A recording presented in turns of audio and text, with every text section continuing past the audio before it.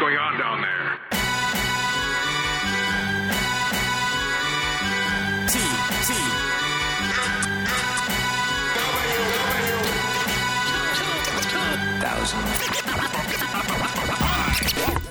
TFCon 2016 Chicago and podcast recording is what this file is. We have a whole bunch of files on here. Okay. Yeah. I guess putting the audio at the front of it does make sense, and this is our just kind of rambling.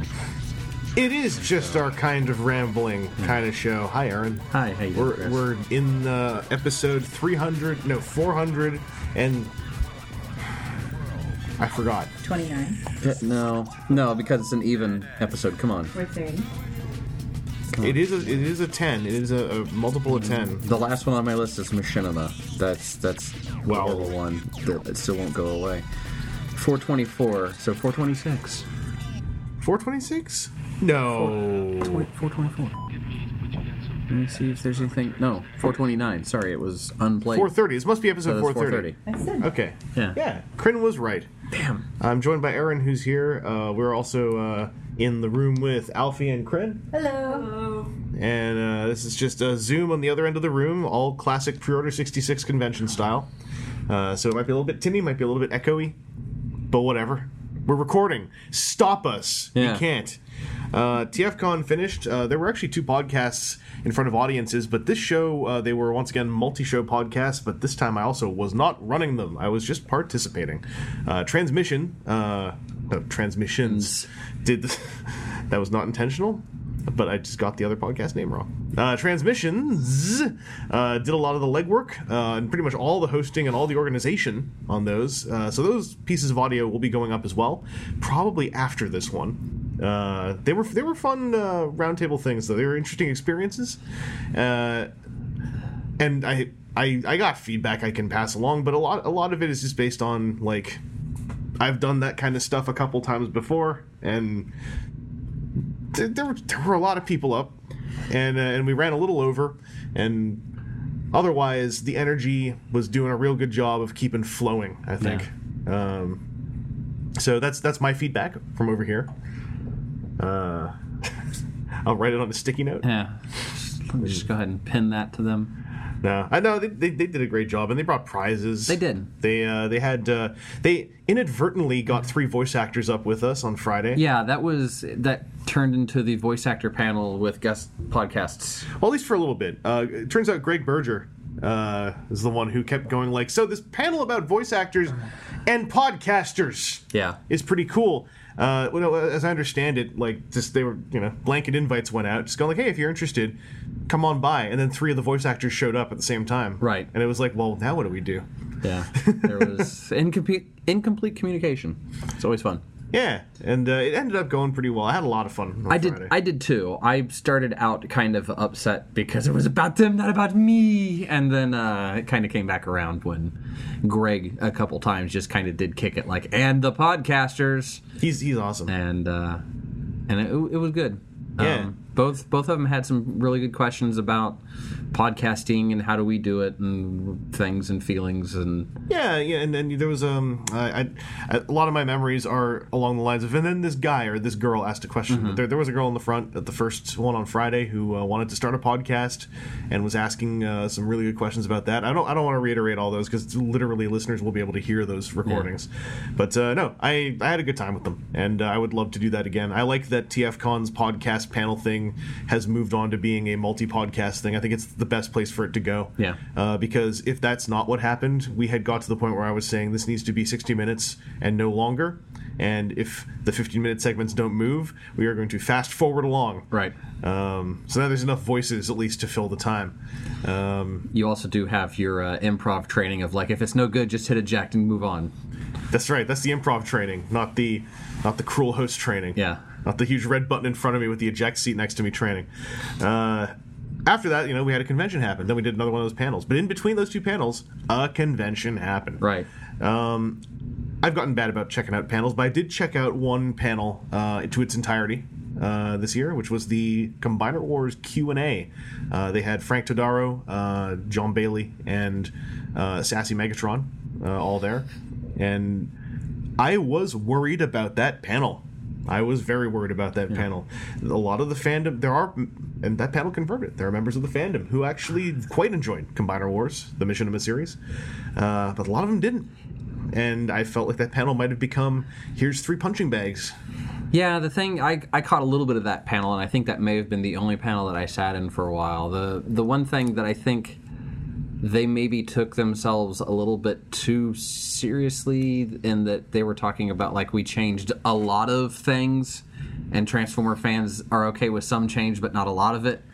And that was a little bit of a that was the only answer that felt a little deflected. Yeah, it was a bit of a deflection, and it was kind of like the 3 voice actors maybe weren't the right person to answer some of those questions, where some of the questions that I caught were more aimed at, like, why did you produce it this way? And they had no say in that. There was, the silver lining is that's the bad thing that happened. Right. Is a lot of questions aimed at people who did voice acting came up, which were questions for people who worked on production. I definitely think that they maybe should have had a better message for the name of that panel, of not like Combiner Wars Q&A, but Combiner Wars Voice Actors Q&A. I think it might have been called that.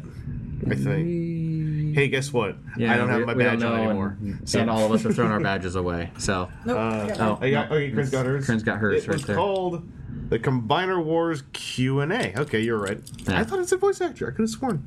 Maybe that might have been in the program that I never ended up getting. Oh, but hey, guess what? Since 2008, or no, since about 2010 is when this started happening. Many TFCons running. Forgot to get a program again. Yeah. Wait, no, I might actually have it. I just forgot where I put it. Oh, I broke the chain. I actually have a program this time. Son of a... Oh, well. I don't know where it is. No, I have no idea where it is. I want a program. I assume you had one when we went up to the staff rooms. Oh, and then I put it back. You had one in hand and you put it back. Because I wanted to be polite. I didn't want to steal a program from the This boss. is what happens when I'm still your handler. I remember things. Yeah. Yeah, this TFCon was a little different as well, because Erin wasn't my direct handler this time. Kryn came along for her first Transformers convention, and was also there for the Combiner Wars Q&A. Yes. Kryn, you and me watched Combiner Wars together. Yes. So as someone who I think kind of just shared the same opinion as the rest of us here on the podcast about the show, how did you feel about that Q&A panel? I thought the girl who said Kitten Megatron was awesome. That was probably the highlight. It was the highlight. I enjoyed that. There was a girl who went up, and her question actually was along the lines of, how did it feel? Something like, how did it feel, or why did they give Megatron a kitten face? And there was like this sort of a pause, and then the girl kind of went like, I thought everyone knew that he had a kitty face. Yeah. Which prompted meow. It prompted the Megatron voice actor to drop the deepest, most deadpan meow I've ever heard. That Megatron voice actor rolled with stuff super well. Yes. He seemed like the guy in the room who wasn't the Transformers fan who got a voice acting role in Transformers, but he seemed like the really cool laid back guy. Yeah. He wore sunglasses indoors. So did Frank. Yes. Two of them wore Yeah. sunglasses indoors, and I was like, actually, you know what I've read? That is, for some people, a way to feel more calm in front of an audience. There are some performers who have done that, where they feel less nervous if their eyes are covered. That way they can't see back into your soul. Yeah, like you don't have to worry about making eye contact too much with random people in the crowd. Not just covering up the night before. Or maybe they were just covering up the night before. You know, I'm not sure which. There's some musicians who have done that. Brett the Hitman Hart wore shades all the time, so he wouldn't have to make eye contact with people. I read that on Wikipedia. There was a piece of info. I actually went up and asked a question. I got up to ask a question when there were only 2 people there, and the first one was a little kid saying, "Why didn't you use Chromia?" And, why isn't it more like the comics? And they said, we don't have control of that. And so I thought, hey, maybe this panel's like running bone dry. I'll go ask a question. I got up, and then Kryn poked me in the leg, and you were like, "Be good. Don't start something." She didn't say it like that. No. But it was one of those looks of like, what are you doing? You're getting it right now. Like, are you going up there to start trouble? I was like, no. I used to. I would never do that. Me and Frank Todaro go back vaguely the way you go back with people you've met at BotCons before. Yeah. No, I went up and I actually was going to go up to ask them about the audition process and how, for the 2 of them who are super fans, how that kind of differed compared to the guy who got the Megatron role as far as like, you know, getting into a Transformers show. As I'm walking up there, I get into line, and then someone steps in line behind me, and then immediately the person or someone in front of me asks that question. But now I'm up there in line, and you know what the worst thing to do is to hear a question, then turn around and leave. So I'm just sitting there going, well, I got to think of another question. And so I got up there and I asked them how they recorded the show, and this is where I learned some stuff. The show was recorded in ensemble, which is what I thought, because I the way they were bouncing off each other by the end felt like they were all in the room together. But then they also said that they recorded it dub style, timed to existing half-finished animation. And I was like, this explains so much more of how the show turned out this way, because there were parts of the show that felt like a dub, but I was like, but that doesn't make sense because they wrote this all beforehand. I assumed that they'd done all the dialogue first. They also mentioned that sometimes they had lines that were translated awkwardly from Japanese, and I was like, I thought the show was written in English. So I'm even more confused, yet slightly more understanding of the state of Combiner Wars. I guess. It's not like suddenly... We'll allow it. We'll allow it. It's not suddenly a good show. That was the only bummer, was the voice actors trying their damnedest to stand up for the quality of the show. Because I was like, there's no... And that's a rough thing. Like, they're... You know, you feel... a part of it having been the voice actor, I guess. Yeah. And so you don't want someone to be poo-pooing on what you had a part of, but at the same time, they're attacking a thing that you had nothing to do with other than being the voice for it. So that's got to be like a weird, awkward place of like, no, but the voices were good, right, guys? And I don't want to like I'm not gonna walk up to a Q&A mic and go like, hey guys, the show sucked, but you guys all did great, because like what that accomplishes nothing. Right. That's just grandstanding. Combative. So like, you know, it just felt a little awkward at times when, you know, there were some of those, and actually the show's pretty good, actually. And I was like, well. Were you watching the same show I was? No. What, are you blind? Oh, you are blind. Oh, no. They were talking about how the girl who played Mistress of the Flame, like, you know, her vocal deliveries sometimes just had like mom levels of impact, of, you know, making you listen. And I was like, no, I could hear that. But then in the back of my head, I was like, so what was it like for her to have a lot of that gravitas cut off by the bink noise that her stick made? And actually, I was really glad to hear them describe Windblade's voice actor, you know, getting so emotional with her delivery. She had like tears in her eyes, because I could hear that beneath the terrible post-production. Like, I could hear a really good emotional performance. It's unfortunate all the other stuff around it was so rickety. They brought up an interesting point, which was that Transformers fans are slow to adapt to something new. Mm-hmm. And they had done so many new things with this particular show. Mm-hmm. They're like, so it is good, it's just that we made it 3D, and we changed all the actors, and we adopted characters from something without adopting everything from the original, and this and that all at once, and perhaps if we had only changed one or two things, it would have been received better. But it's pretty good. Yeah, so I had a little problem with that answer. It was only because I agree with a lot of it, but then amidst those changes slotted in were also, and we released on Go90, and we released it, you know, online on YouTube, and I was like, you're kind of you're attributing equally a whole bunch of things where some of those things were very much bigger problems than the other things, and I felt a little, only for a moment, I felt a little annoyed when I was like, are you telling me that my negative reaction is equally because you guys are not the original voice actors as it is that the Go90 plan was garbage? Because like that, the Go90 thing was 1,000,000 times more damning to the show than only using parts of Combiner Wars or having fan voice actors. Like a whole lot of stuff was good. So I don't know. It wasn't a bad panel. It was a lot more positive than I was afraid it would be. And you know, sometimes I'm a pessimist. So rarely I'm a pessimist. Mm-hmm. Aside from that panel, though, I only really got a few bits and pieces of other ones. Like I saw a touch of the Wreckers panel on Friday before our first podcast thing, which was really, you know, like Josh Bertram carries himself like the star of the show up there. Yeah. Like holy crap, that boy has grown up. He's got some gravitas, and Nick Roach is adorable. Like Nick Roach sounds so excited to be everywhere. Maybe it's the accent. I don't know. We caught a little bit of the Nick Roach Bob Budiansky panel, we couldn't hear very well, so No, we that was a ended running theme for me. yeah. Well, not just that. That whole panel room had issues. It's so weird because when we walked in there the first time, acoustically it was great, but I think leaving the back door open caused this like sort of like an audio drain in the back of the room. So if you weren't sitting in the front third of the room, everything became really muddy. And Not quiet. only that, but also any sound outside of that panel. If they were in that front area outside of it, it just all shot in because behind them is just glass, so it just bounces all that sound in. Like when we were watching that records panel before our first podcasting, somebody sounded a whole lot like Aaron was like behind us talking to somebody, and it was just so loud. Yeah. It was so loud. Well, I could barely hear anything. yeah, Anything. that happens. It's probably a jerk. Some kind of jerk. Yeah. By the way, me and Aaron are sitting across a table at each other, so we're just staring daggers. Not as staring we talk. daggers, staring deeply. Staring deep daggers.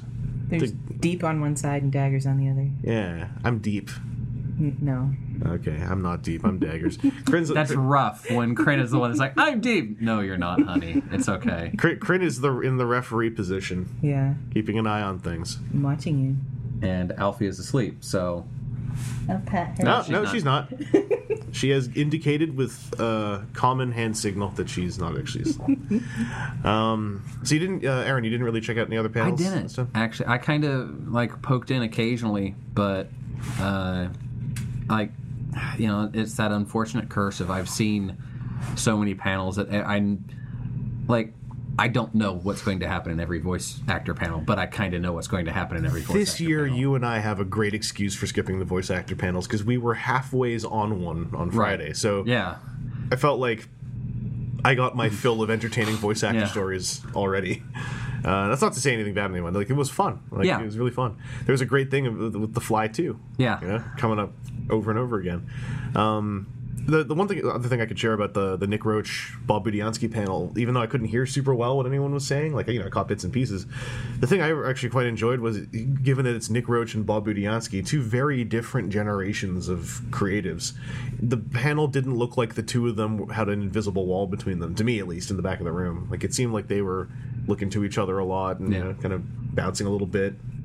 It seemed organic. Did actually get to talk to, was that Nick in the dealer room that was talking about that panel then, where he was, you know, talking about Bob Budiansky and something along the lines, and he was just like, it's the guy that made it all. Come up with a name. Come give me a name. Make a Transformers name right now. Go on, do it.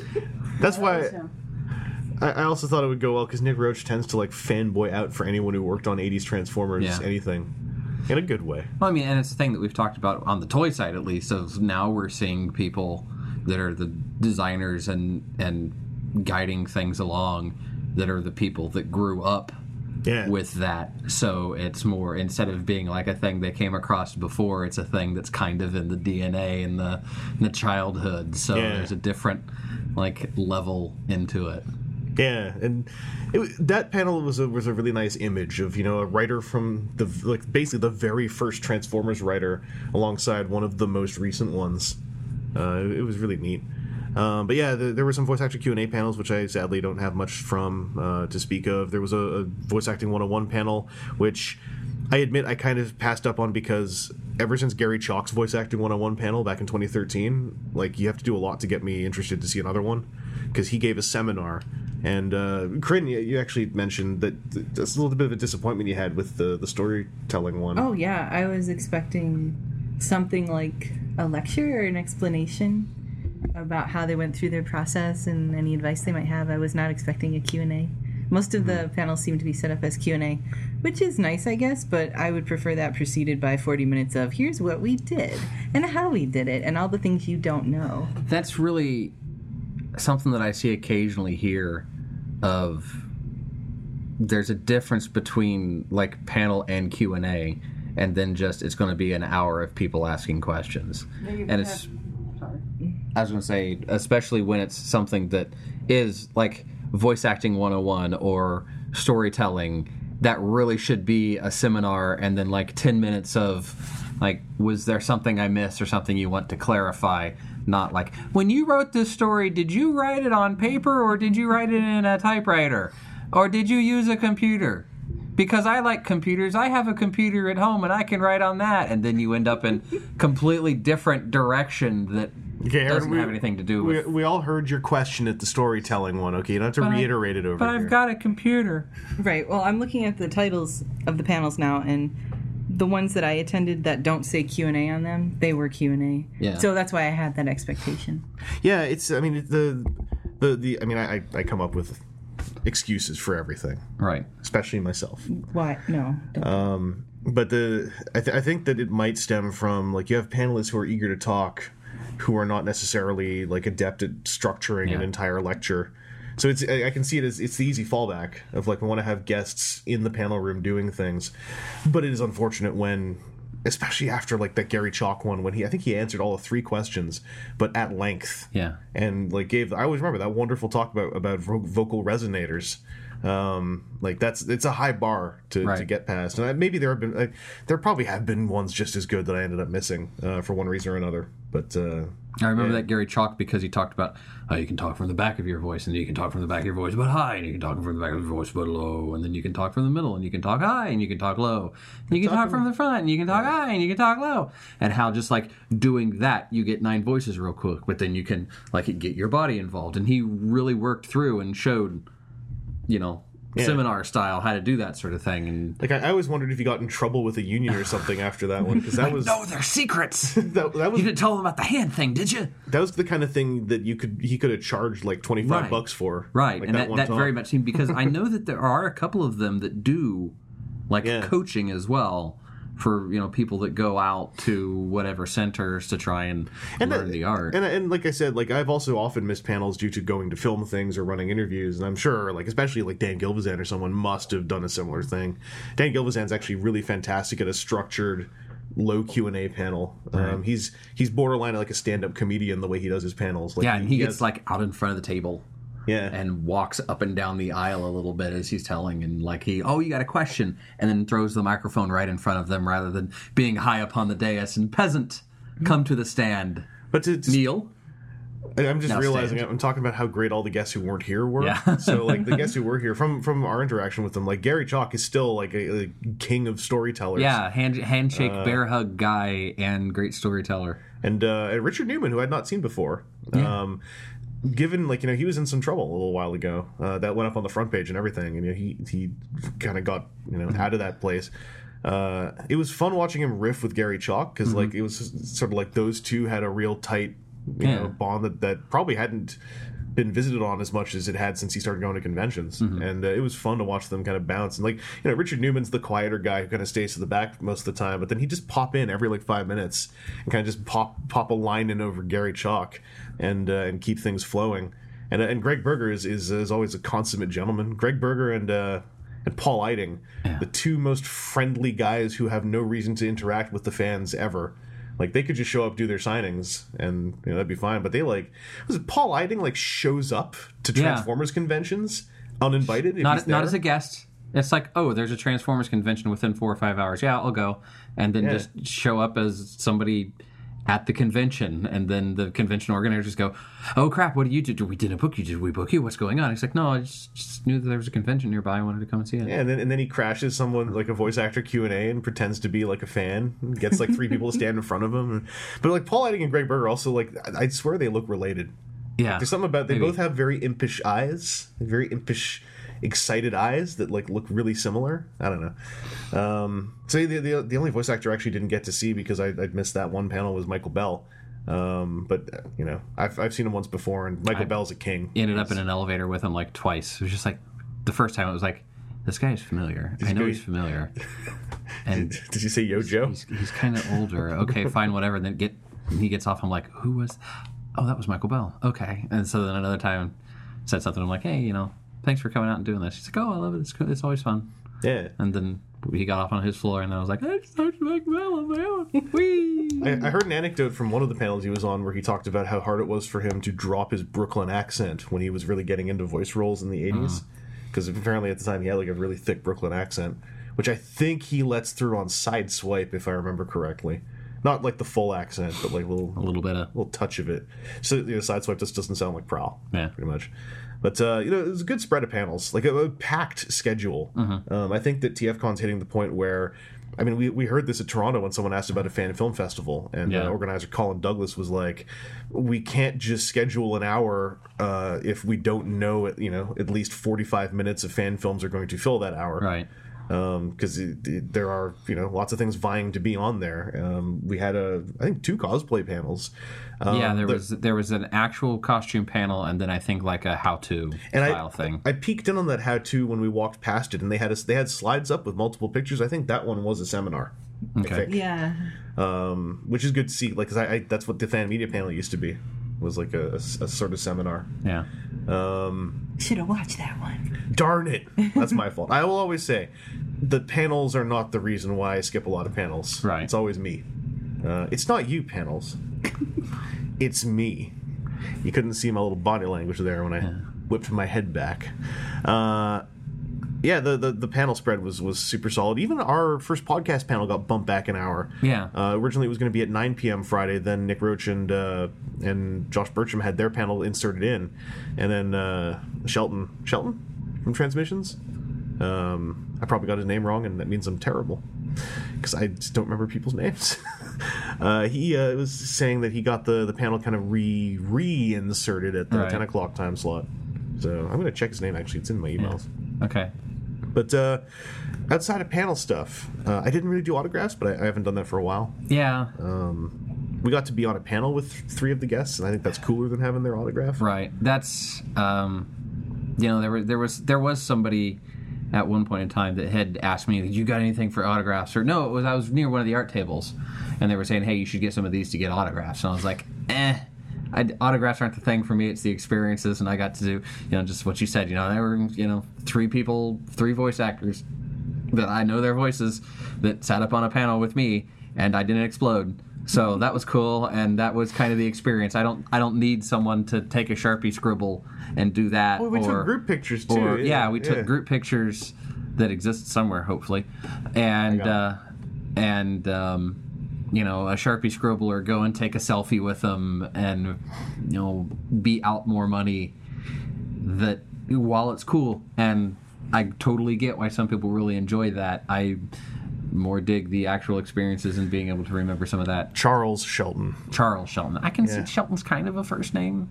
Yeah, I think it's also because just when I look at emails, like, I see the last names first. Yeah. And anyway, I didn't mean to start calling someone by their last name, because I believe Charles. That's big C. In your culture, calling someone by their last name is rude, as I understand. Like Mr. Spacely always used to do it. Okay. You're like, Jetson, and like, he's supposed to not be a nice guy. You guys know what the Jetsons is? Yes. I'm getting blank looks, so I wasn't... Well, I'm just thinking of how for the past 4 years you've been calling Vangsta, and I didn't know he had a different name, so I just call him Vangsta the whole time. But he has a first name. Well, a lot of people have first names. But I don't know. Here's the thing. I'm blaming you. You should blame me, but you shouldn't rely on me for name info. For any info, really. No, unless it's entirely trivial. You can rely on and me. Doesn't matter for anything that really matters. You can rely, then you can rely on You can rely on me for medical info, scientific info, paleontological info. What? Paleontological info. It's weird. Aaron just starts blinking. His blood coming out. His blood coming out of his. Oh, Aaron just died. Weird. He's like he had just a massive hemorrhage in the center of his soul. One of those soul hemorrhages. That's covering all the basic convention activities. Which, when you go to enough conventions, you kind of start watching them from afar. I find. I think I made the point in the second panel. For me anymore, it's about the people and seeing them and doing things on that level than even the events so much. If they're great events, and it's nice to go to. But once you've been doing this long enough, you have your convention family that you come to see. And there's only so much time in a day. Yeah. And eventually you need sleep or food or... Who eats? Me. Yeah, humans. I got to have Chicago deep dish pizza. You did. We ordered in a deep dish. I had 2 slices. Yep. I felt a little swampy afterwards. Yeah. I felt like I had quicksand in my stomach. That's what happens when you eat a casserole. Yeah. Oh, yeah. What a casserole. Me and Corinne also had some cold Chicago style. Yeah. How was that? Because there's still some cold up in my room, and I think I'm just going to leave it for, It's like cake. for housekeeping to get rid of. It broke my knife. I took a picture. Yeah. Corinne was cutting hers with a knife, and then at one point the knife just snapped in half. And he laughed so hard, but he had food in his mouth, so he was covering his entire face with both hands. I think my leg went up over my head for a second did. while I was trying to not choke. Cold deep dish, Giordano's, because I know that all the Illinoisers are going to start going like, "Oh, what kind of deep dish did you You get?" didn't get Geno's East, or you didn't get, I'm trying to remember what the other seminal one is that you have to get. In my excellent Illinois accent that I dropped in there. It's not as good cold. It's really No, not. it's- But we don't have access to a microwave. It's a big, thick, cold, chewy thing. Wait, what? What is this? Oh man, No way. we don't read. Oh, the microwave's on the first floor. No, they're on every floor by the ice machines. Yeah, well, their ice machines are for chumps. So, Or for people that want ice, or to go to the microwave that's near them. well, you know what? Well, thank you, Aaron. You're welcome. You know what? Are there any other amenities at the hotel that you'd like me to tell you about? A mirror in the bathroom that isn't the big one. There's usually a little one, like a Ours has a little one that has like What? that has different knobs on it for like daylight, office, and like you so that you can turn the knob so it's like the color so that you know that your makeup looks right for I the don't. right I'm mad. color lights. Yeah, we have the fancier room and we don't have You're that. in the executive What the suite hell? with fewer options. Yes, we are. Does the executive suite mean like less Yes. stuff? I guess. What's yours? The super executive? Do they just call everything? Is this like when they just call everything regular? Yeah, And then where there's it like starts- large or double large? It's like the large, extra large, primo Yeah. large, Oh yeah, El Grande, El Jefe, The cheap ones are- Conquistador. The cheap ones are the executive suites. Everyone in the center column is in the double executive suites, and the 2-floor ones are the super executives lounge suites.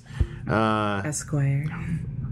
But now me and Corinne can tell you what cold deep dish pizza's like. Oh, yeah. And So- you can't. It'll break your knife.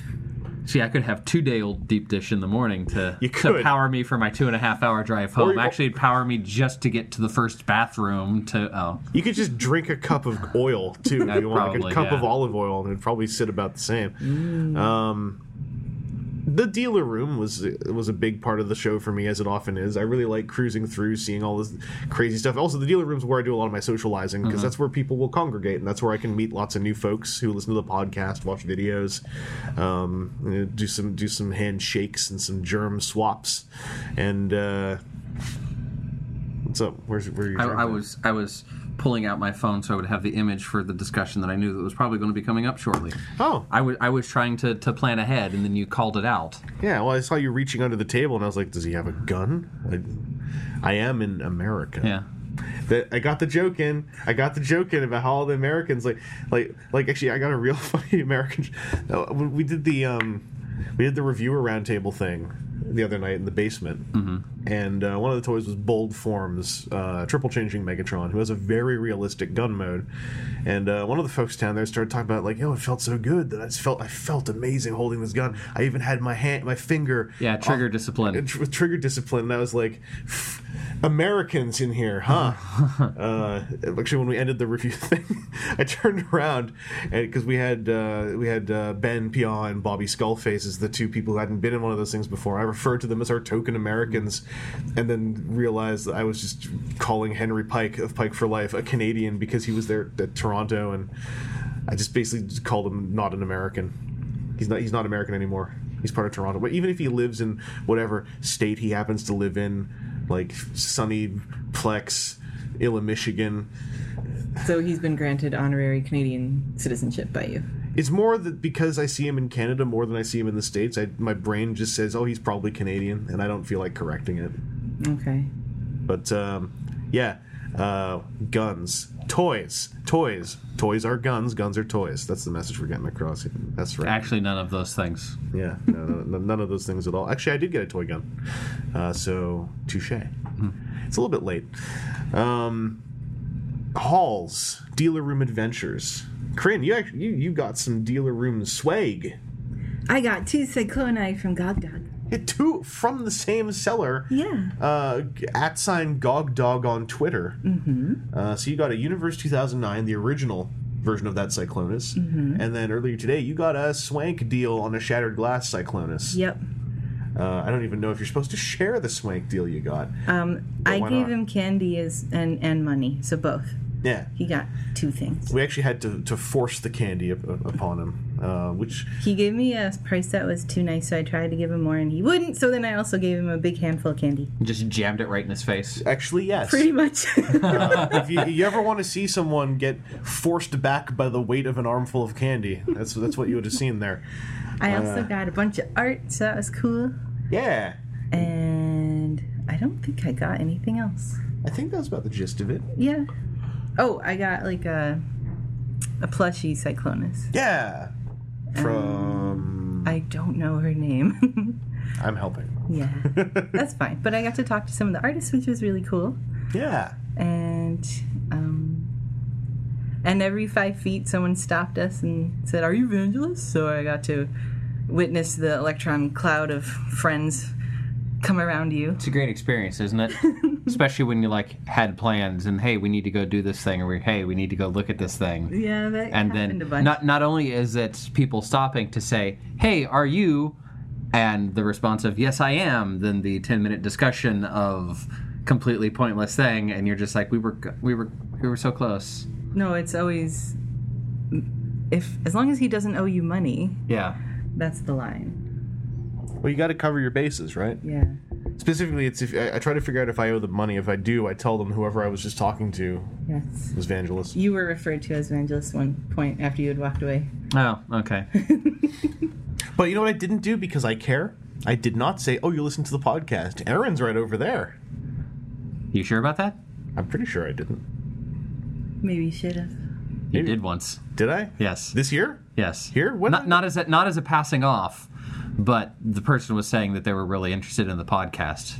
Oh. And then you said, "Yeah, and Aaron's right over there." And I said, "Hi." I was like, "Oh, okay, yeah, I thought that was you too, but I didn't want to interject."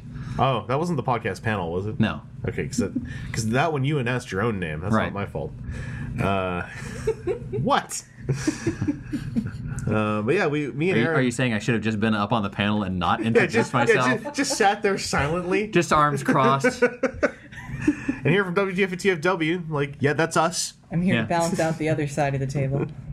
Me and Aaron got our haul pictures out as though we were about to just like whip out our toy collector penises and just slap them onto the countertop. I gotta say, Alfie beat us both. Jesus.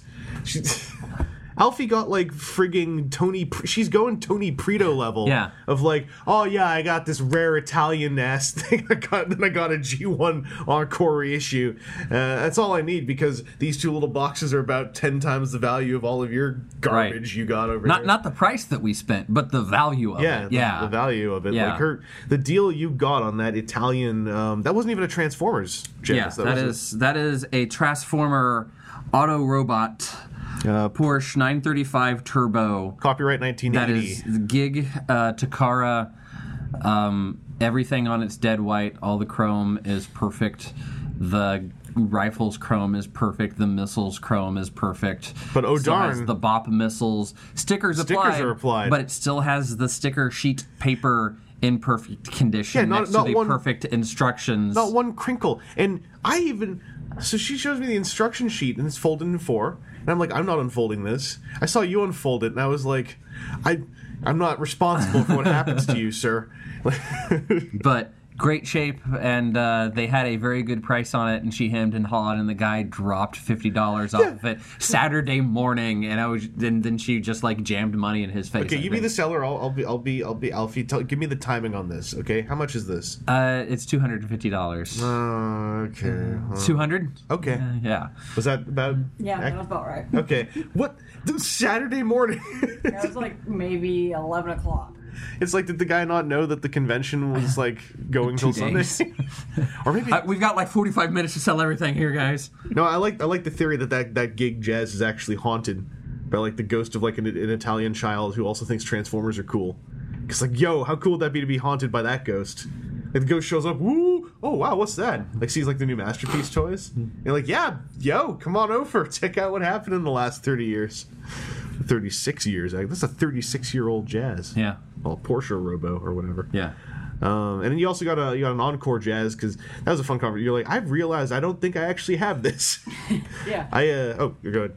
Yeah, it was one of those where at one point in time, so I go in and I see the Encore Jazz, and I was like, I'm not really sure if I have this. And apparently at some point in time, I made fun of Aaron. So Aaron made fun of me by posting a picture of my jazz collection and said, I don't have the problem you do. So that actually helped us out to figure if I actually have the Encore Jazz or not. It's amazing when you can roll back your Twitter media and be like, oh, there's the image. All right. Well, so when I was talking to you, I think that I kind of figured out how you didn't have one, because the big question then was, how do you not have that? And I believe that its release date was like a good year or two before you had really caught the Jazz collection going. Mm-hmm. So like that thing showed up just in time to not be in the bullseye of a fresh collection happening. So... Yeah. Man, it's the frigging chronological etymology of a collection is... I don't even know if I'm using the word right. It's close enough. I'm going to admit. Okay, that's good. Yeah, it was super cool. But me and Aaron just got normal, boring things with new toys for the most part. But let's... Actually, really, my only like new toys... So I got the Chicago Sphinx. Half out of spite because I was just a few people short for the Toronto one. And then Pink Assassin and Evil Lord were the two kind of newer Iron Factory. I think Evil Lord was just out for Toronto. Yeah. And I had just gotten into Iron Factory, so I had to draw a line. I think at Toronto I also told you, like, if you're just getting in, get some other stuff first. Because I'm the one guy who thinks Evil Lord's not the hottest thing. Yeah. And then I'm sitting here looking at my picture, Hot Rodimus, Masterpiece Hot Rodimus, which was good. Function X6 Knight. That big TF Source. For the TF Source sale where they had so much stuff just on cutthroat sales. That night was $50 when retail was like $130 or something. I thought it was $120. Or $120. I don't know. Still, more than half off. Yeah. I got Bluster and Trench from the I forget the guy's name that's doing the Unrustable Bastards. Oh yeah, Sid. Yeah. And then talked to him some about the Kickstarter, and then ended up kickstarting it, and I think it looks really neat. Yep, you personally kickstarted it. $55,000 down. Yes, I'm working hard on it. And then the Takara Tomy Legends, because the Headmasters, I will openly acknowledge I spent $18 each on those. The Legends are good, a little bit extra paint, a little bit better stickers. Those Titan Masters, those Titan Masters are nuts. Like, you get it, right? I was to the point where I was looking at the deluxes that were in the room to look at those Titan Masters. They don't look as good as these ones. They don't look as good as these ones, for sure, but I was still sitting there looking at them like, man, if they looked as good, I might... No, I already have these as deluxes, and the only change is it comes with the weapon thing that I already have from the... No, I don't need them. No. I'm good. Episode, like, what, 440 or so? You're going to have the big haul of, like, I got all of them. Got all those ones with the weapon. I didn't have the weapons in those colors. No. I think I will keep up as long as the Titan Masters stay good like that. I think I'll keep going with the Legends. Now you can join the fresh hell that I'm in, where I'm like, I'm going to import Titan's Return Laserbeak at an import price because he comes with Ape Face. Yeah, I think the most that I'll do is convention grabs or like toss it in on top of a pile of loot or something. Yeah, so all those things you said I would say are newer toys. Mm-hmm. So what's the older toy you get? The older toy? Well, like I said you had a haul full of newer toys. You're like, well, only a couple. Yeah. That was like your whole haul. Yeah, mine was the oldest. Pretty much hers was the old stuff, and there's a World's Smallest Jazz in there. World's Smallest Jazz. Yeah, to replace for only $10. Yeah, $10. Oh, I got a $10 X-Force Quake. Oh yeah, the Fans Project Shockwave for Colossus. Which freaked you out? Yeah, so when I opened that like weird, like food bag style bag thing, and then a little tiny fist fell out of it. That's, I guess, a spare fist for it. I can't remember anymore. I was slightly scared because, oh, great, this plastic has already pulverized itself. All right. The food bag is a little bit of a bummer to deal with because I actually like the art on the front. Yeah, it's a shame. and then you get to tear right across it. Yeah.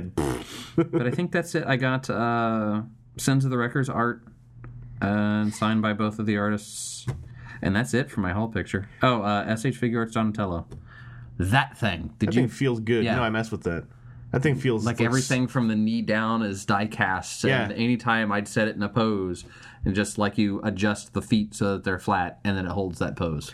And you have to, if you peel back his Ninja Turtles biceps, you see weird muscular human biceps underneath. Chest, not bicep. No, those are pectorals. Biceps are here. Pectorals are here. Yeah. I'm not even sure how I misconnected the word bicep. I don't know how because you had happened. to bifurcate the shell? No, it's not even that clever. I think that I just had a brain fart. That's probably the matter. Where's Florida again in relation to California? It's in Indiana. Okay. Right, Indiana, Illinois. My favorite towns. Oh, hi, Alfie. I do want to say that I did get something really cool from Josh Perez I wasn't expecting. Oh, yeah. I had asked for him to draw on my luggage tag that I have on my camera bag. Just like a quick sketch, nothing really big, and not really thinking he would do it, I was saying a Jazz holding a camera. And I get my luggage tag back, and it's like this really kick-ass picture of Jazz holding a camera. So I'm definitely going to... I almost don't want to keep it on my bag now. Like, I just want to hang it on the wall. Or at least, like, laminate the front of it where the image is, You know who's a wonderful human being? Josh Perez. Yes. Mm-hmm. Pretty wonderful human being. He's a good example of humanity. He's adorable. Man, Josh Perez. I want to make a Josh Perez podcast. The Josh P cast. Let's do Is it. it P for pizza? Yeah. Okay. The Josh Pizza Rez cast. Pizza Rez. I like it. Man. My haul is not as cool as Josh Perez, but I got some stuff. Aaron threw Titans Return Ape Face at my face. Like 6-7 times? Yeah, about 6 or 7 times. Crin had actually, before the convention, found for me Titans Return Rumble, because he's the red one, and Ravage, who I actually haven't opened yet because I was going to film their packaging, because I somehow thought I was going to have the time to set up my backdrop and film some, like a quick look at something here, and turns out I didn't have enough time to do that. So I'm just going to take them home and film their packaging there. You're welcome. Thank you, Crin. You're welcome. You're wonderful. Yeah. Also, the packaging is, like, messed up. Only on one of them. But it came like that. Yeah, it's part of the story. Part of the patina. The Target patina. That's right. The Target It's like the patina. chocolate fingerprints that are on my Transformers Gig Diaclone. There's chocolate. It looks like someone had, like, eaten a messy chocolate bar and, like, handled the package. 36-year-old Italian chocolate fingerprints. Yes. Lick it for good luck. Oh my god, imagine if that still tastes like chocolate. You better hope that's chocolate. Either chocolate or death. Yeah. Or death by chocolate. I got a brainstorm. There was Ripped was doing this thing where so I thought if we saw, because Titans Return Brainstorm dropped at some Walgreens literally the Friday of the show, so I was like, well, if any are in the dealer room, I bet they'll be $50. Ripped had some with a $50 price tag. I was like, haha, I was right. I'm a smart boy. They started at 80. So I heard. The part I didn't see was the plus free deluxe, and then I saw that and I was very confused. So I walked up and was like, hello, gentlemen, explain your sign. And so the fellow walked up to me with a bucket and said, oh, if you buy one of those, you get anything from in here free. And I was like, oh, this is going to be a bunch of garbage. And I look in the bucket. One of the things in there was Dark Side Soundwave, the somewhat hard to get black and dark red Soundwave from the Japanese Dark of the Moon Age of Extinction crossover stuff. And I almost went for that one because I was like, well, I mean, I have this, but I like this toy a lot. And I don't know, I can pass it along. Then the guy's like, oh, it's, part of it's broken and re-glued, and he doesn't have his mech tech weapon. Or no, he didn't come with a weapon. So part of it's broken and re-glued, so we added a render form weapon. But then I spotted Adventures Lockdown, who was sold as a Voyager, and I was like, if I do math that's very generous, this is actually a vaguely okay deal to just getting Brainstorm out of the way. So I got another Adventures Lockdown, and I got Brainstorm. And then I went to Gog's table, and I wanted to buy something from him. He had the Universe 1 version, I think, of Bendy Prime. The Cybertron version of Bendy Prime, with the remolded Cyber Key that has a Minicon port. No, yeah. And so it was like $5. So I was like, I don't know, I'll get that. But then Bendy Prime's always good. Because I don't have a Bendy Prime in Toronto. He said one of the arm guns was missing, like the smokestack cannons, and he couldn't find it anywhere. And so I was like, and he's like, I mean, if you just want it, so he just gave it to me. So we gave him more candy. Yes. A Twix. Kryn gave him a Twix. Is that thing's real name Bendy Prime? So no. Okay. So Aaron, go ahead. So let me talk some. So no, that Prime came out in Armada, which was 2003, 2002, 2003. 0203. 0203, and it had come in a line where posability wasn't maybe the biggest thing in the world. There was a new design team. There was a newer design team that were going for a different aesthetic. We'd come from an era that was a ton of ball joints, and then we had car robots that came out in Japan as Robots in Disguise, as the first Robots in Disguise. Even more ball joints. And then we got Armada, and a lot of that fell back because supposedly it went from being a more Japanese-based design team with different ideals to a U.S. design team having to learn things. And then the other part of it was the first Optimus Prime that came out was a leader thing, and he had a big trailer, and he had a neat electronics gimmick that mostly worked. Yeah, it once caught fire. There were a couple fires. A couple times it caught fire. And that is not a joke. Okay. So it had electronics in it, so that when when you transform, you'd have the truck, yeah, and you'd take the truck off, and you'd leave the cab sitting on your carpet, and then you'd transform him. And when you would do one step in the transformation, so when you'd go from the truck cab to like the normal robot, it would hit a button that had like a IR signal, like in a remote control or a remote for your TV that would send an IR signal to the cab, and then to the trailer, and it would go from being the trailer to it would activate a motor, and it would flip the trailer open to be a base. So basically, if you pulled open the front of the cab while transforming it, the trailer would suddenly go and just start opening up. That's kind of cool. And so it was cool. And then when you'd go from that mode to then turn him into like the upper half of like the super robot mode. For the super mode, the trailer again would go it would stand itself up to be legs. Except for the only problem is it also had like a light gimmick in the hand, was supposed to be one in each hand, but then they rolled that back and all of that. So then you've got wires running down inside of the arm and just like outside at one point. So then it just massively locked down his articulation. And also all the modes. The trailer was basically like it was like opening a box, and then the box would turn itself inside out. So they were unposable legs because they were just a series of platforms. And the cab robot was so stuffed with electronics, he was not really very posable. So Bendy Prime it was towards the end of the line it's a little bit smaller than the cab that comes with it, but still in the same. I think it has a trailer hitch that the cab can hook onto. So it's like a single release of the cab, and it can turn into the little robot. But since there's no electronics, its whole feature was it had ball-jointed hips and shoulders. And so it was much more posable. And it actually has, due to the transformation, it has like a double elbow, which is still kind of uncommon in regular Transformers releases. You said doo-doo. I did. Okay, thank you. That was for Kryn. Thank you. But... So he very, in the vernacular, just kind of became Bendy Prime. And he's gotten quite a few...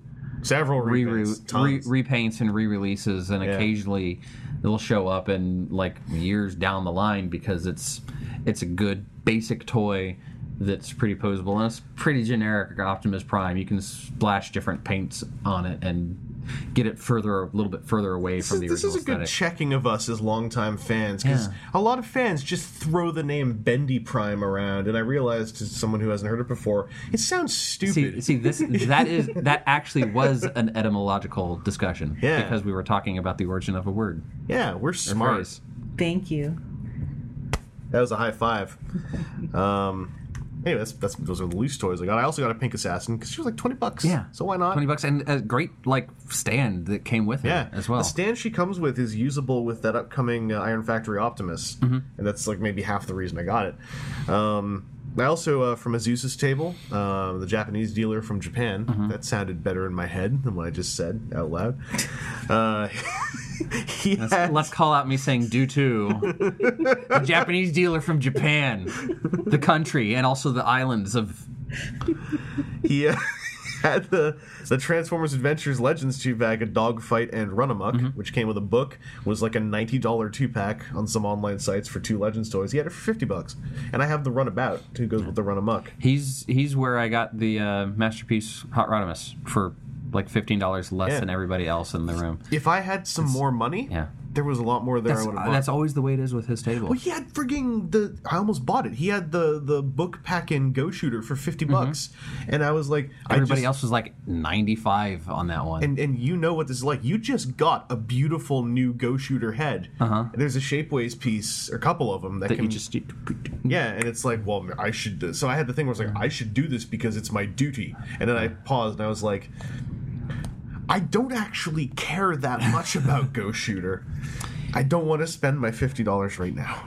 Did you see that he had the Barbarian and double punch? The double punch? Yeah, I was standing there trying to tell you that super cheap. That you should just buy those. I was using that as the excuse so that we could talk about it and have a multiple conversation. The Pack Rack and Fractal, and those were very good deals and very hard to come by. He always has the deals. He had Jeffrey Primes. He had more Jeffrey Primes today. I got a couple people like, hey, you were looking for Jeffrey Prime, right? Yeah. The only guy I had him was sold out. I'm like, no, he sold out of Saturday's stock. Yeah.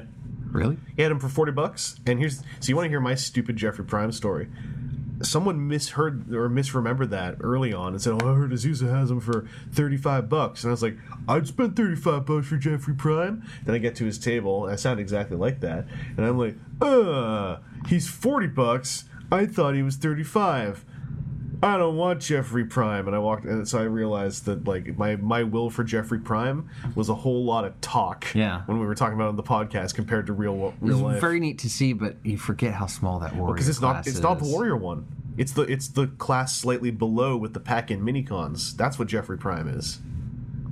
Yeah. You know the yeah. The oh yeah. That's so that plus the $40 was and seeing it in person. I'm like, no, this looks great. I just don't want to spend $40 on it. We could have gotten the Legends $20 one then. I almost did. I in fact I saw it and I said, oh well, that's better. Pulled out $20 and then stopped. I actually had the money in my hand, stopped. I was like, put the money back in my pocket and turned around and walked away. I had the fact that I had all these moments over frigging Jeffrey Prime speaks to the power of Jeffrey Prime. I forgot there was a Legends one. That's also part of the story. What's up? No, I was laughing because you gave me the whole background of Bendy Prime, and now there's Jeffrey Prime, and I know the background of that one, but they both sound funny. Transformers fans say really stupid things with a straight face is one of the lessons we're learning here. And this is first-party names. You start getting in third-party names, it just gets weird. I got me a Striker Manus. Yeah. You got you two Striker Manus. Yeah, so I went to Chosen Prime. Got Striker Manus. Open them up. It's all complete. Earlier today, while Corinne, I think you were getting ready, and I was like, I feel like I should transform Striker Manus.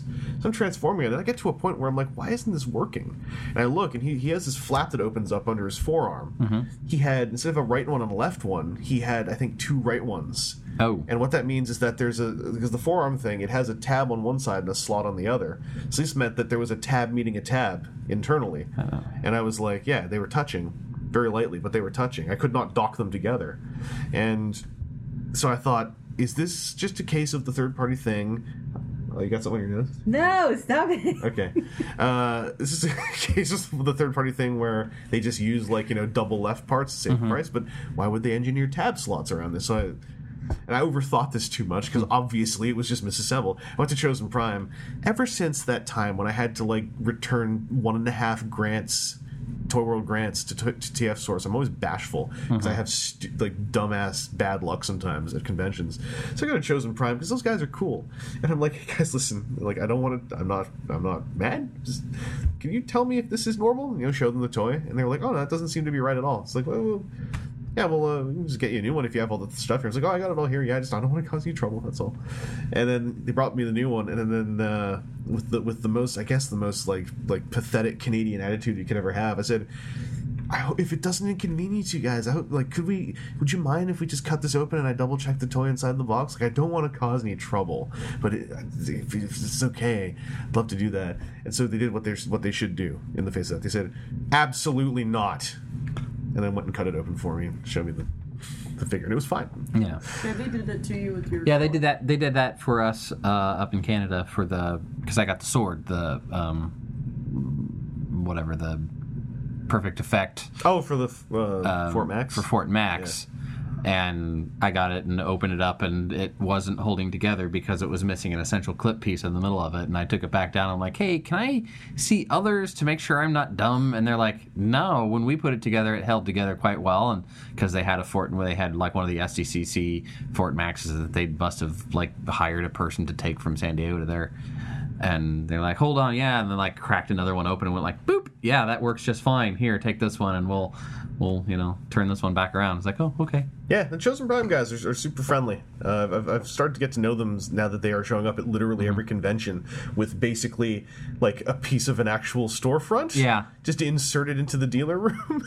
I got to say, the first year seeing them, that was here at Chicago 2 years ago in 2014.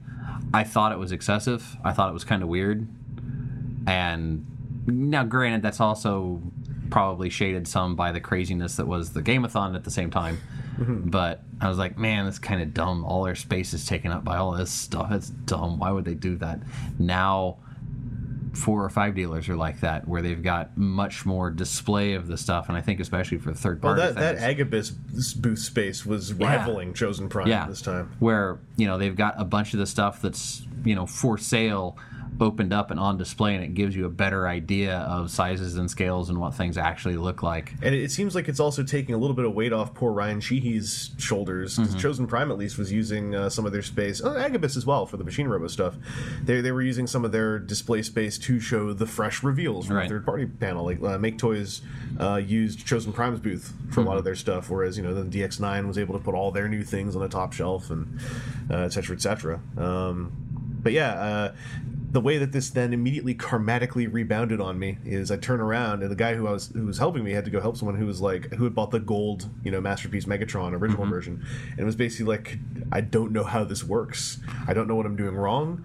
Do you guys could you guys give me a hand just making this a gun? And I'm like, oh, I know how this feels. I remember this. And so I'm like kind of standing by because I'm like, maybe I should help. And then eventually it was like, yeah, I got to try to help.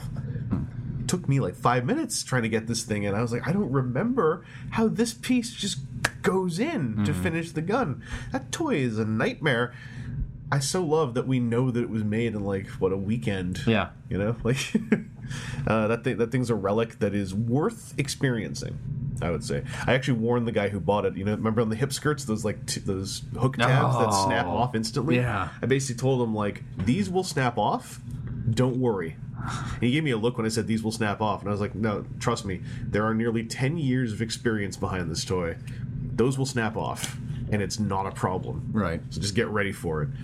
And then so that was my Striker Manus story. I also grabbed. Vangelis, the Striker Manus story. Sorry, that's the name of my biography. Thank you.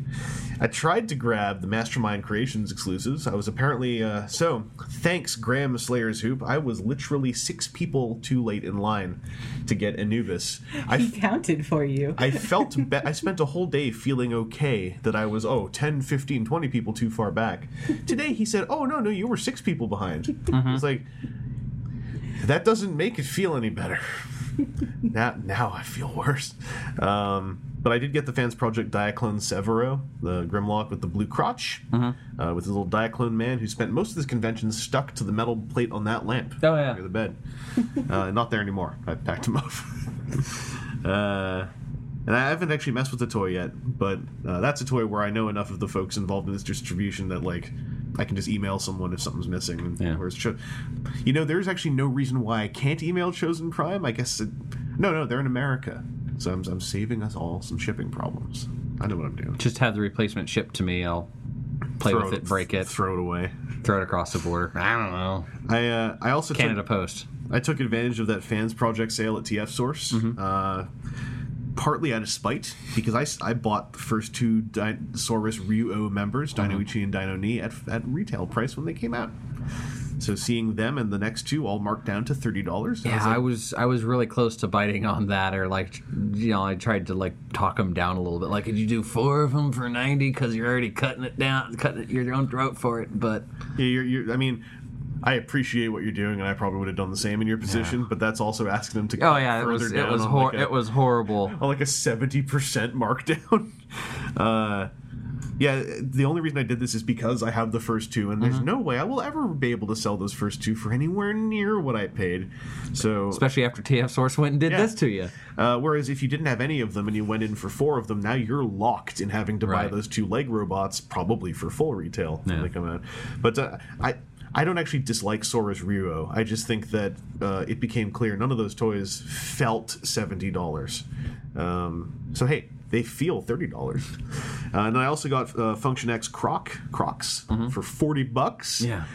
I had skipped that one because of too many things coming out, and then spent however long since it came out going like, did I really screw up? It seems like Croc never goes on sale. Finally paid off. Haven't opened him or the other 2 yet. Hopefully they're all in the package. I for the night that I got out of that sale, I opened it up, verified that it was there, and it didn't look like anything was broken. Kind of fiddled with it, but I didn't try and go through any modes. The upside is that, I mean, the TF Source guy, I talked to him a bunch. So again, it's like, this seems like if there's an issue, it'll be super simple. Yeah. And there's only one guy there, so I don't, it's hard. I feel worse about... Oh, also, it was like the last 20 minutes of the dealer room. Yeah. So it's not like I'm going to run to my room, open them, run back, and go like, hey, help me. They're not in here. I hadn't talked to him that much before, I don't think. So it's super fun talking to the guy who was doing a lot of the booth running there. I talked a bunch about the Ziploc bags of... they're scratch and dent return. The Vulture-Peck return robots, like the ones they'd pull pieces from for parts returns. I thought that stuff was fascinating. Yeah. Actually, I didn't end up finding anything that I wanted to buy, but I loved that was all sort of on display to see. Like, I thought it was a great look behind the curtain on one of those kind of retail operations. And I actually do believe I heard them talking about the reason why they did that here is because they can, since it's all inside the States. Yeah. Then they can just take all of that stuff from their warehouse, and they have notated on it like what it's missing, I guess, so that somebody else writes in and like, I bought this thing and it's missing an arm, and they can just grab the bag and rip an arm off and send it out. Missing arm on it. The last thing I got was Captured Prey. So I was just walking around looking for deals at the end of the day, and I saw a Masterpiece Shockwave. Well, it's a real big regret that I just could not afford him when he came out. And I saw him all over the dealer room for like $160. I'm like, well, I guess that's what he costs. And if I'm going to spend $160, I'd rather spend $10 less on those Iron Factory Dinobots. But then I saw Captured Prey. He was sitting there with a sign that said $15 off. And so I lean in and squint to see the price. It says $135. And I'm like, let me just check some listings. And I'm like, that seems like a good price. And I like Orson. So I walk up and purchase it. In doing so, accidentally think someone who doesn't work for Captured Prey worked for him, because someone walked up to say hi to me as I was walking up to Orson. So I said, oh yeah, I wanted to get one of those Shockwaves. And dude who's a friend of Donnie Mason's from TF Expo is like, that's cool, I don't work here. And I'm like, then maybe you shouldn't have gotten in my way. That's embarrassing. But yeah, and then I think I misunderstood something else, because someone went to just grab something and bring it over to checkout. And so I thought, I guess that's what we're doing. So I just walked behind the counter. And then at that point I realized, I don't think people were supposed to walk behind the counter. Well, I'll just quickly grab Shockwave and leave. Grab Shockwave. His box doesn't quite fit in the shelf. So then I sit there for like 40 seconds trying to get his box out from the shelf. And I'm like, this is gone full awkward. Then I walk over and pay for him. And I'm like, hi, what's up? Did you know I'm stupid? All that you needed was like a clothing failure to make it just go all the way. My pants just fall down while I'm trying to get the box out. And I start bleeding from my nose. No, it's okay. It's good. It's all good. This happens all the time. I have dignity. But this is all building up to my favorite thing I got all convention, which was a gift from Joe Ichabod. It's a $5 gift from the BotCon table. He got me a BotCon Tigatron for $5, missing the left wheel on his left leg, missing the right leg entirely, missing the left arm, but he is able to use his weapon as a cane. Yeah. And it actually works shockingly well. The imagery is haunting. All I ever hear when I look at him is the faint sound of Johnny Cash's cover of Hurt. And also, I just, if this is how it's going to be from now on, I would love to have a copy of that head sculpt from Tigatron Ravage, because it's kind of legendary for reasons probably being not halfway intended. there. Being halfway there, yes.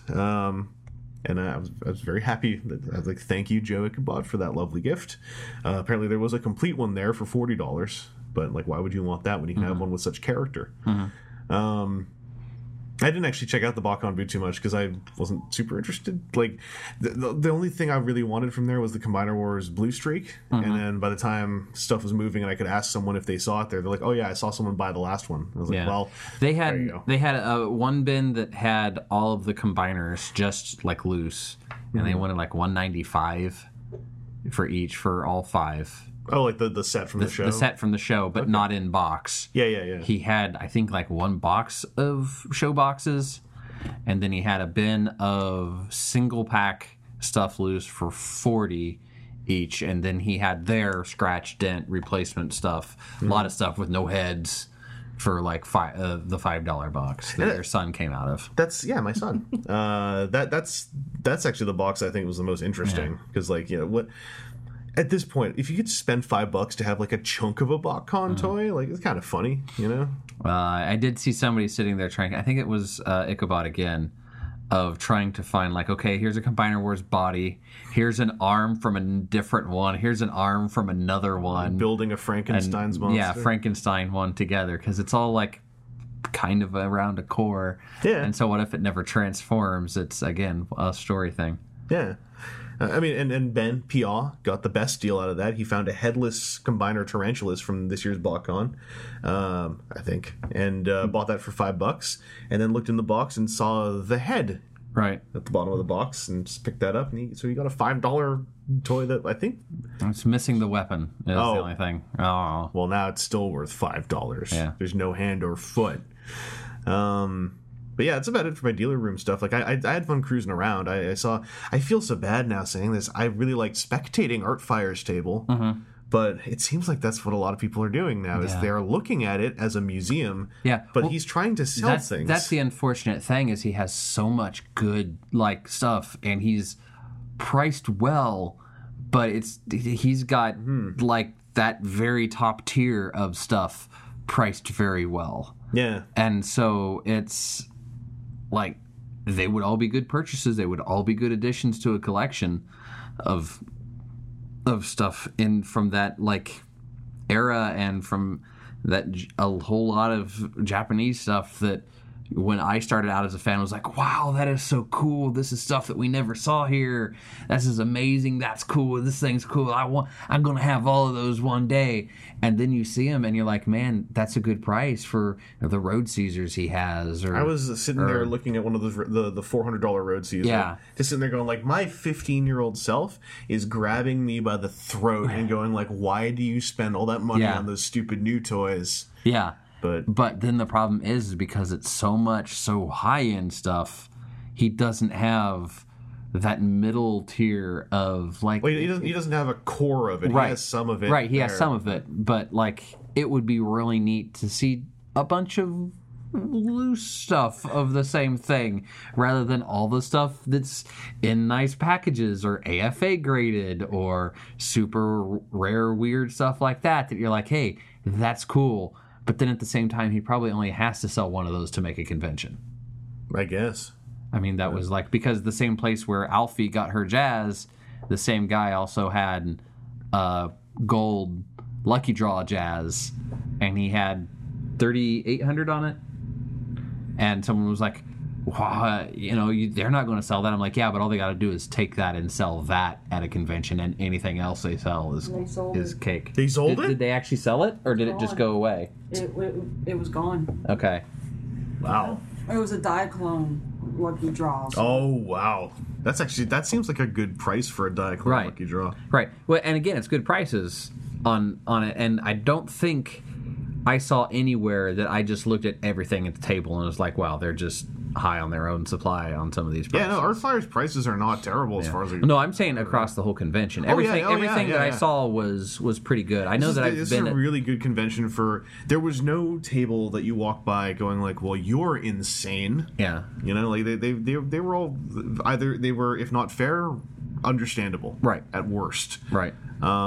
But actually, at Artfire's table, I think, or at least the one, if it wasn't his table, it was the one connected to it. They had a Webdiver Ditalion loose complete for $20. I've had that toy since it came out in 2002.